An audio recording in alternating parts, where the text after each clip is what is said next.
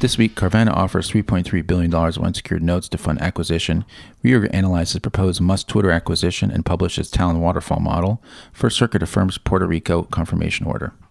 Hello and welcome to the Reorg Podcast, where we bring you the latest developments in high-yield distressed debt and bankruptcy. I'm David Zupkis. This week, we'll be taking a brief recess from our weekly deep dive segment, but we'll be back next week with more premium content. It's Friday, April 29th.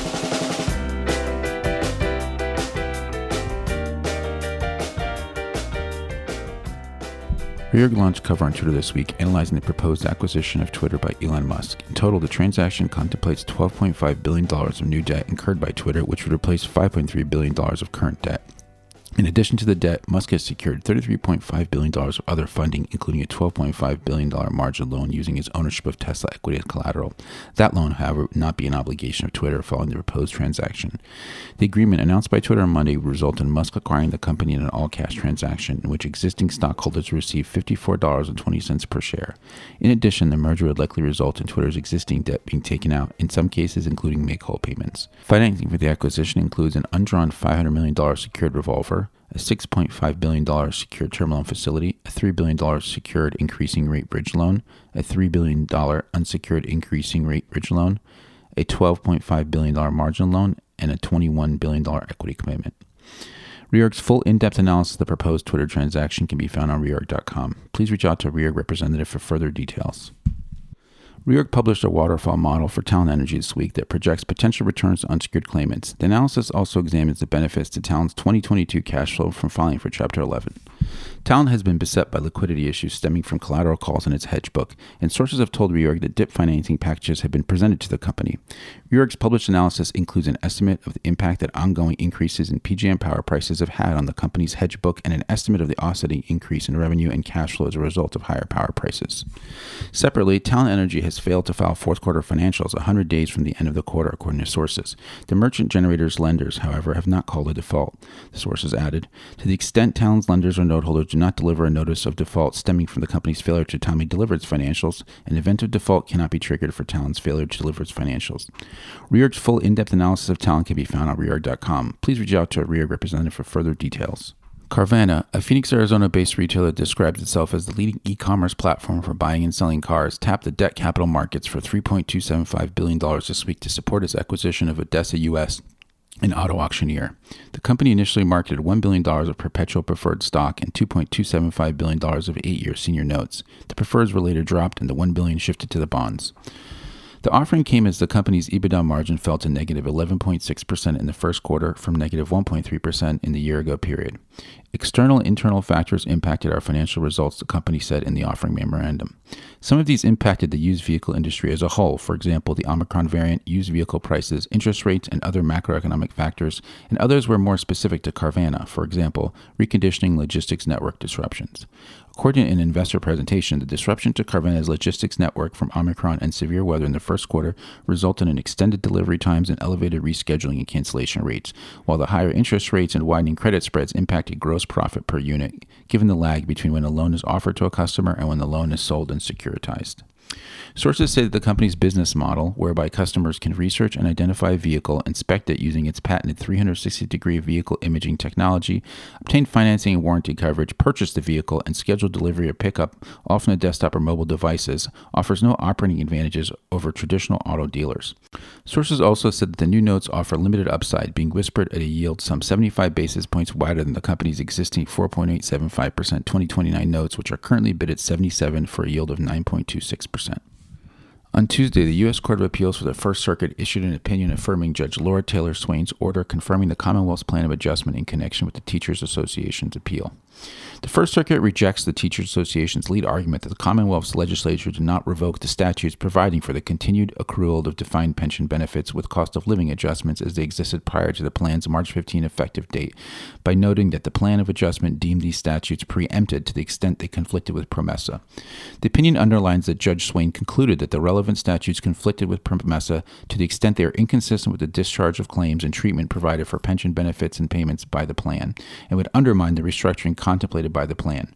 The Teachers Association's preemption arguments also fail because compliance with the Commonwealth laws mandating future defined benefit plans and COLAs would quote, plainly frustrate the purpose of PROMESA, according to the ruling. The opinion also disagrees with Teachers Association's assertion that the preemptive effect of the plan is akin to enacting new Commonwealth law through the plan. The court states that the plan does not amend or replace any law, but instead treats pensioners' claims through a combination of rejection, assumption of new obligations as creatures of the plan, and a preemption of only inconsistent components of Commonwealth laws. On Monday, Judge Swain extended the deadline for the PROMESA Oversight Board to indicate its proposed path forward for the Puerto Rico Electric Power Authority's Title III case to June 1st for May 2nd. Consistent with the court's prior directive, by June 1st, the board must file either a plan of adjustment, a term sheet for a plan of adjustment, a litigation schedule, or a declaration memorandum of law showing cause as to why the judge should not consider dismissal of PREPA's Title III case. The PROMESA Oversight Board had requested the extension, saying the court-appointed mediation team asked for the additional time. Top red stories this week included Court Opinion Review, InfoWars Test the Bankruptcy Tort Settlement System, Voting, Support, and Claims Resolution in BSA, A Most Unusual Day in GWG Holdings, SunGard returns for a longer stay in Chapter 11. Citibank again seeks dismissal of $343 million Madoff fraudulent transfer suit, takes aim at Ponzi scheme presumption. Litigation coverage. Siva Apollo argued district court correctly found former employees' fiduciary duty claims are barred, reject relitigation attempt. Honks Inc. files Chapter 11 in the Southern District of Texas. Hess Corp owns 100% of debtors' equity. Now here's Kathy from Los Angeles with the week ahead. Hello, this is Kathy Ta from Los Angeles. Today is Friday, April 29th, and here's the week ahead. On Monday, May 2nd, the Honix debtor will be in court to seek first-day relief in its recently filed Chapter 11 case aimed at addressing asbestos-related liabilities. The debtor is a defendant in approximately 580 cases alleging asbestos and other toxic substances at an oil refinery in St. Croix and the U.S. Virgin Islands. Tuesday, May 3rd, is a busy day for court matters. First, in Maxis Energy, the Third Circuit will hear oral argument in YPF's direct appeal of the bankruptcy court's order denying its motion to disqualify law firm White & Case from representing its litigation adversary, the Maxis Liquidating Trust. The issue on appeal involves the parameters and sufficiency of an ethical screen to resolve conflicts. The LATAM Airlines debtors will also be in court that day to seek approval of a supplemental disclosure statement in connection with their sixth revised plan of reorganization. As part of the proposed confirmation timeline, the debtors will ask for a 2-day confirmation hearing starting on May 17th. Tuesday will also see the Alto Maipo debtors in court. The debtors will seek to assume a contract with and enforce the automatic stay against Comunidad de Aguas Canal El Manzano. Manzano, a member of the UCC and a member of an ad hoc group of tort claimants, has asserted $1 billion in water rights-related tort claims and contract claims against the debtors, which are disputed. On Wednesday, May 4th, there will be an omnibus hearing in the Johnson & Johnson subsidiary LTL Management Texas two-step Chapter 11 case. The debtors will ask for a 4-month extension of its exclusive periods to file and solicit votes for a Chapter 11 plan through September 9th and November 8th, respectively, to facilitate mediation with present and future TALC claimants. The composition of the reconstituted original TALC claimants committee is also up for hearing.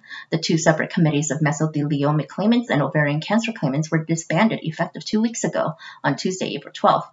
The Stonewood Capital Debtors' Second Amendment Plan will be up for confirmation on Thursday, April 5th, with the unanimous support of all voting classes and just one objection from the U.S. trustee. The U.S. trustee says the plan's third-party releases are impermissible. The debtors' plan is the culmination of months-long efforts between the debtors and key stakeholders to resolve various intercreditor issues. It will be a heavy week of earnings. We will see results from Avis Budget and Transocean on Monday, May 2nd, followed on Tuesday, May 3rd by Valaris and Gulfport Energy. On Wednesday, May 4th, Sinclair Broadcast, Lumen Technologies, and CoreCivic will report their earnings, with Pennsylvania Real Estate Investment and Royal Caribbean on Thursday, May 5th. Endo International, Telesat, and Frontier Communications will close out the week with earnings to be released on Friday, May 6th. For all earnings, dates, and times, please see our weekly calendar. That's it for me as we enjoyed this last Friday in April, which marks the 150th anniversary of National Arbor Day, established in 1872. That was the same year that Yellowstone National Park became the world's first national park. Take some time to celebrate Arbor Day and nature in general by planting a tree or going for a hike this weekend. Back to you in New York.